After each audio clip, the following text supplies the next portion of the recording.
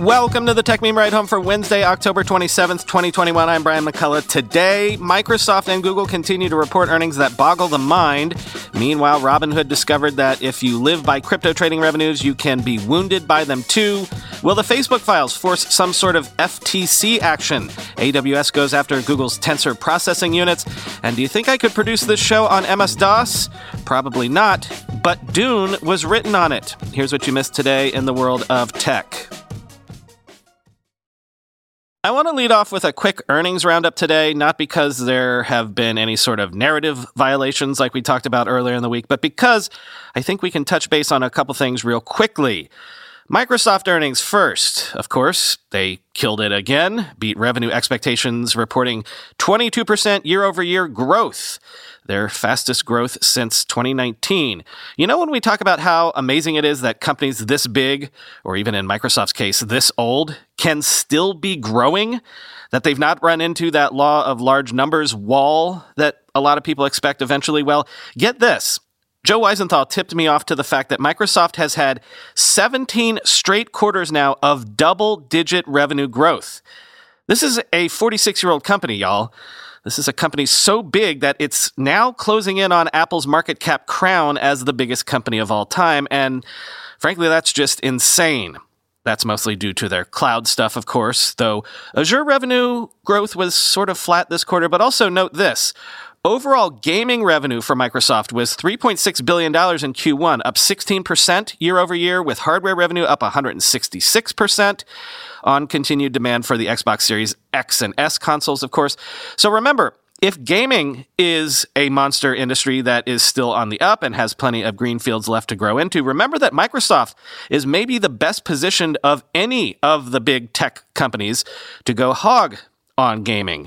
Meanwhile, Alphabet continued to do great. Their revenue was up 41% year over year, which again, at their scale, is insane. Google Cloud revenue was up to $5 billion from $3.4 billion year over year. And in the background, remember, YouTube, as we've been saying, killing it as well. Another record revenue quarter for YouTube, $7.2 billion in ad revenue, up from $5 billion a year ago.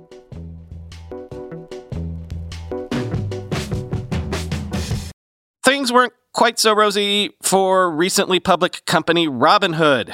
Q3 revenue for Robinhood came in at $365 million, which was up 35% year over year, but missed estimates of $431.5 million. So that's a big miss of close to $100 million. Why? Well, why did their earnings look so good in their first report as a public company last quarter? Crypto trading. There was less crypto trading this quarter. I guess you folks stopped buying Dogecoin. You think I'm joking, but I'm not really joking. That could be it entirely. This gave Robinhood a net loss of $1.32 billion, up from an $11 million loss year over year. The stock is down around 10% this morning. Quoting CNBC, Robinhood said that barring any change in the market environment, the headwinds that dragged down last quarter, like lower retail trading activity, will persist into year-end. Third quarter transaction-based revenue totaled $267 million, with only $51 million coming from cryptocurrency trading. Revenue from crypto trading totaled $233 million in the second quarter, helped by interest in meme-inspired Dogecoin. Q2 was kind of one of those idiosyncratic market events where there's this massive interest specifically in Doge. Robinhood CEO Jason Warnick told CNBC, "We love it when those moments happen. It's a great way to bring a lot of new customers onto the platform, but we're really thinking about investing in crypto over the long term. And so it's, frankly, it's going to be impossible for us to accurately predict revenue on a quarter-to-quarter basis," end quote. So, there's this thing where a company can time going public perfectly so that their earnings peak right as they're going public. I'm not saying there's anything wrong with that, but lots of folks on Twitter are saying Robinhood was the best timed IPO they've seen in a long time. So what if Doge was the thing that gave Robinhood its window of opportunity to go public? What a world we live in. You thought the trade war and tech wars with China were over? Think again. The U.S. Federal Communications Commission has ordered China Telecom Americas to stop providing services in the U.S. within 60 days, saying the U.S. unit of China Telecom is subject to Chinese government control and influence. Quoting Ars Technica. The vote was 4-0, with both Democrats and both Republicans approving the order to revoke and terminate China Telecom's Section 214 authority to operate in the U.S. The FCC said its order, quote, directs China Telecom Americas to discontinue any domestic or international services that it provides pursuant to its Section 214 authority within 60 days following the release of the order, end quote. The FCC pointed to a, quote, changed national security environment with respect to China since the Commission authorized China Telecom Americas to provide telecommunications services in the United States almost 2 decades ago, end quote. The company's, quote, ownership and control by the Chinese government raised significant national security and law enforcement risks by providing opportunities for China Telecom Americas, its parent entities, and the Chinese government to access, store, disrupt, and or misroute U.S. communications, which in turn allow them to engage in espionage and other harmful activities against the United States, the FCC said. The FCC began its review of China Telecom after the Department of Justice recommended terminating the company's authorization in April of 2020. The DOJ at the time said that China Telecom failed to comply with a 2007 agreement with the DOJ and that it made, quote, inaccurate statements to U.S. government authorities about where China Telecom stored its U.S. records, raising questions about who has access to those records, and inaccurate public representations concerning its cybersecurity practices, which raise questions about China Telecom's compliance with federal and state cybersecurity and privacy laws, end quote. The FCC today said that, quote, China Telecom America's conduct and representations to the Commission and other U.S. government agencies demonstrate a lack of candor, trustworthiness, and reliability that erodes the baseline level of trust that the Commission and other U.S. government agencies require of telecommunications carriers given the critical nature of the provision of telecommunications service in the United States, end quote.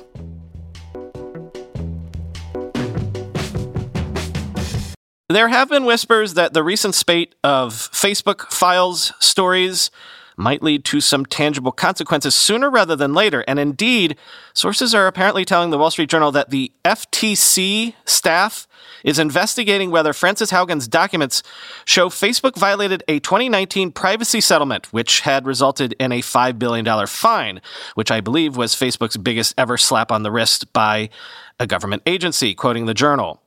The internal research found evidence that the company's algorithms foster discord and that its Instagram app is harmful for a sizable percentage of its users, notably teenage girls, among other findings. The documents provided the foundation for the Wall Street Journal's Facebook Files series. In a statement, Facebook said that it is, quote, always ready to answer regulators' questions and will continue to cooperate with government inquiries, end quote. The company has previously said that many of the research documents released by former Facebook product manager Frances Haugen have been misinterpreted and that the company has, quote, invested heavily in people and technology to keep our platform safe, end quote. The FTC also has been in communication with Ms. Haugen's team, according to another of the people familiar with the matter. Unlike the SEC, the FTC doesn't have a formal program to protect whistleblowers like Ms. Haugen. The FTC is nonetheless a key government regulator of business conduct on the internet in its role policing the marketplace for unfair and deceptive trade practices. One issue likely being explored by FTC staffers is whether Facebook had a legal obligation to warn users about the risks revealed by internal research findings, said former FTC Chairman William Kovacic, now a law professor at George Washington University. If Facebook failed to do so, that could constitute a deceptive trade practice, he said. David Vladek, a former head of the FTC's Consumer Protection Bureau, said the agency also could consider whether the company was acting appropriately given the findings of the company research. However, he added any case might not be easy to prove. Quote, you have to take into account Facebook's denial that its research really shows harm and its position that the whistleblower has misstated or misrepresented the research, he said, end quote.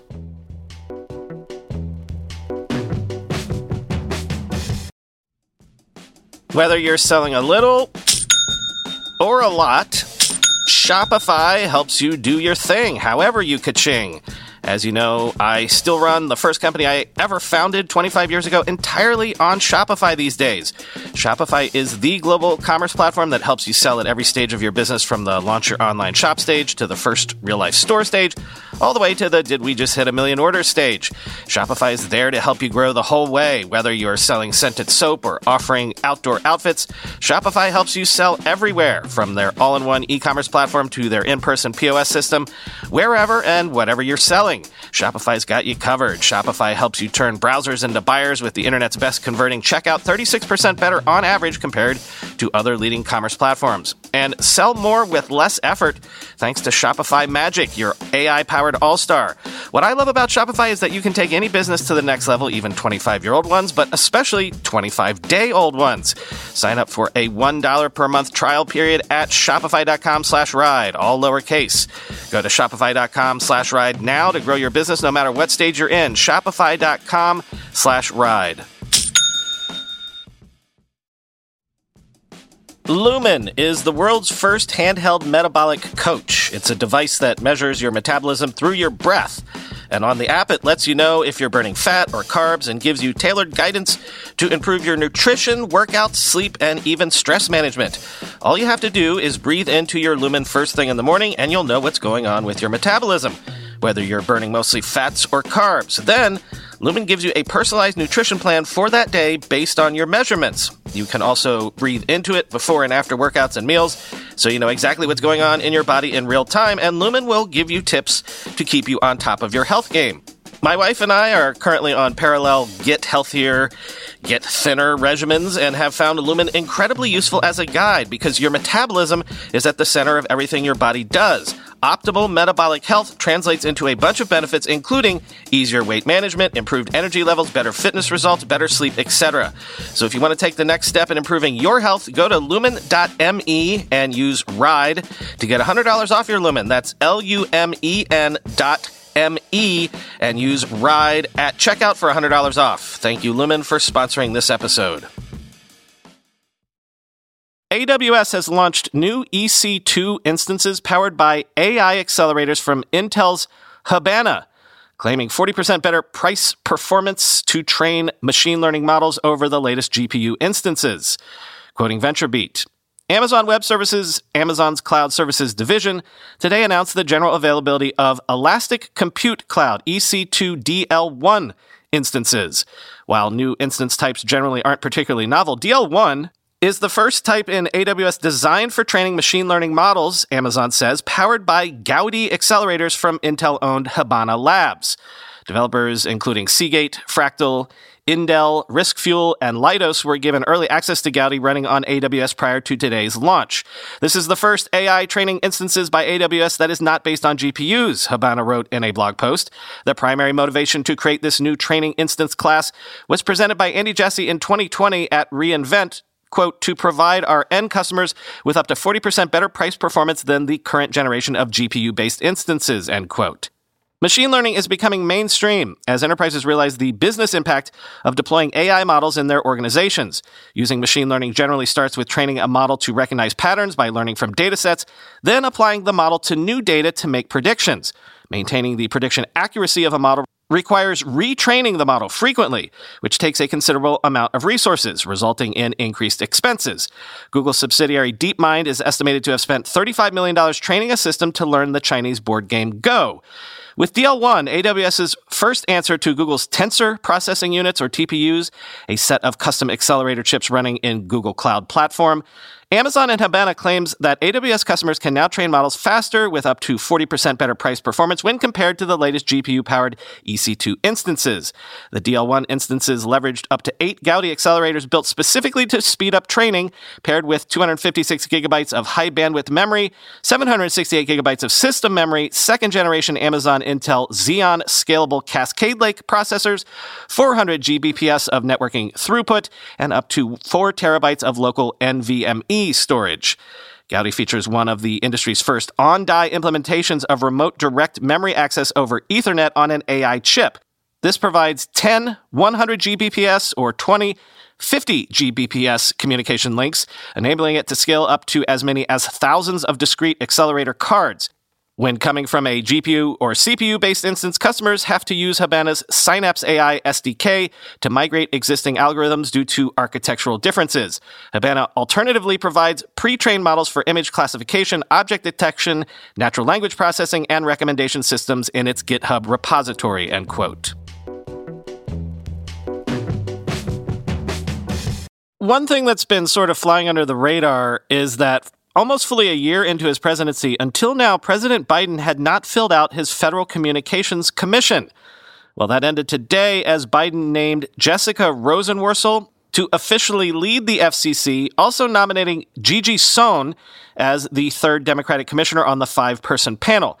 But it's unclear if the Senate will confirm either of these folks anytime soon, so maybe the FCC will remain in a sort of limbo for a while longer, quoting The Verge.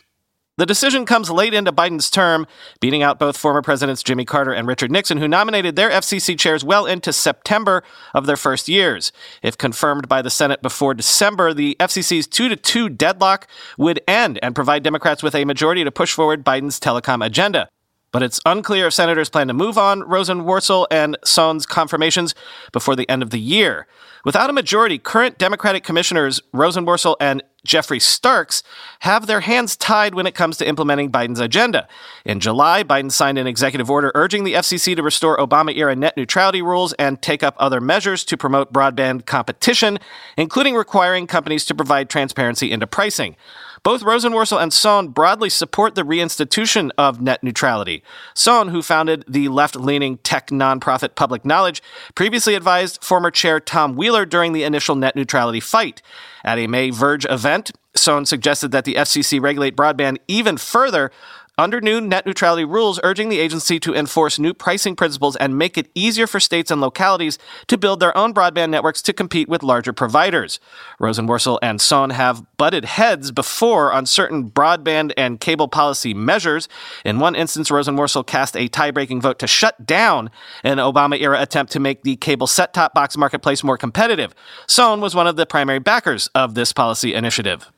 As Rosenworcel and Sohn's nominations progress, Republicans will likely use future confirmation hearings to cast doubt on the administration's plans to re-implement net neutrality. Since the Trump FCC under Chairman Ajit Pai's leadership rolled back the rules in 2017, conservatives have argued that rulemaking never led to any nightmare scenarios previously predicted by Democrats and progressives.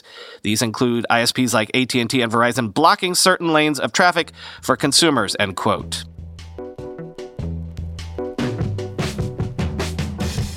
Finally today, I can't resist a story like this one. Have you heard the story about how the Dune screenplay was written on an MS-DOS program?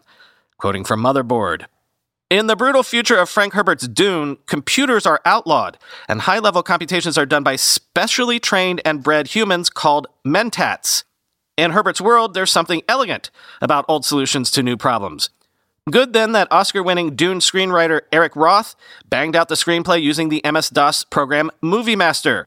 Roth writes everything using the 30-year-old software. Quote, "I work on an old computer program that's not in existence anymore," Roth said in an interview in 2014. "It's half superstition and half fear of change."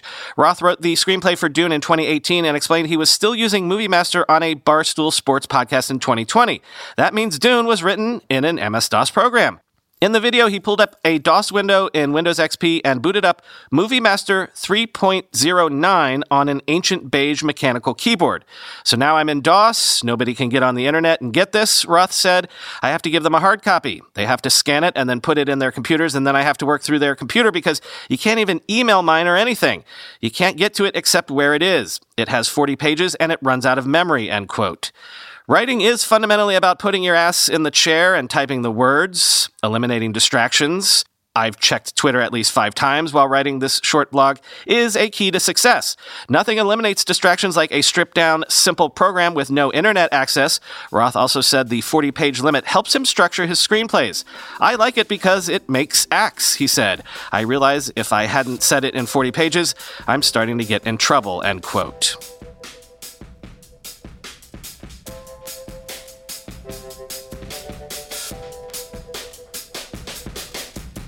I have been meaning to talk about Dune. I watched it, of course. I loved it. I feel like it got the book mostly right.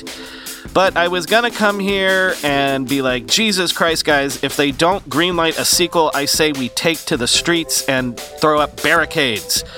But of course, the sequel, part 2, was announced yesterday, so I don't have to go start burning cars on Prospect Park West or anything like that. By the way, no Twitter space tonight, just for scheduling reasons. Talk to you tomorrow.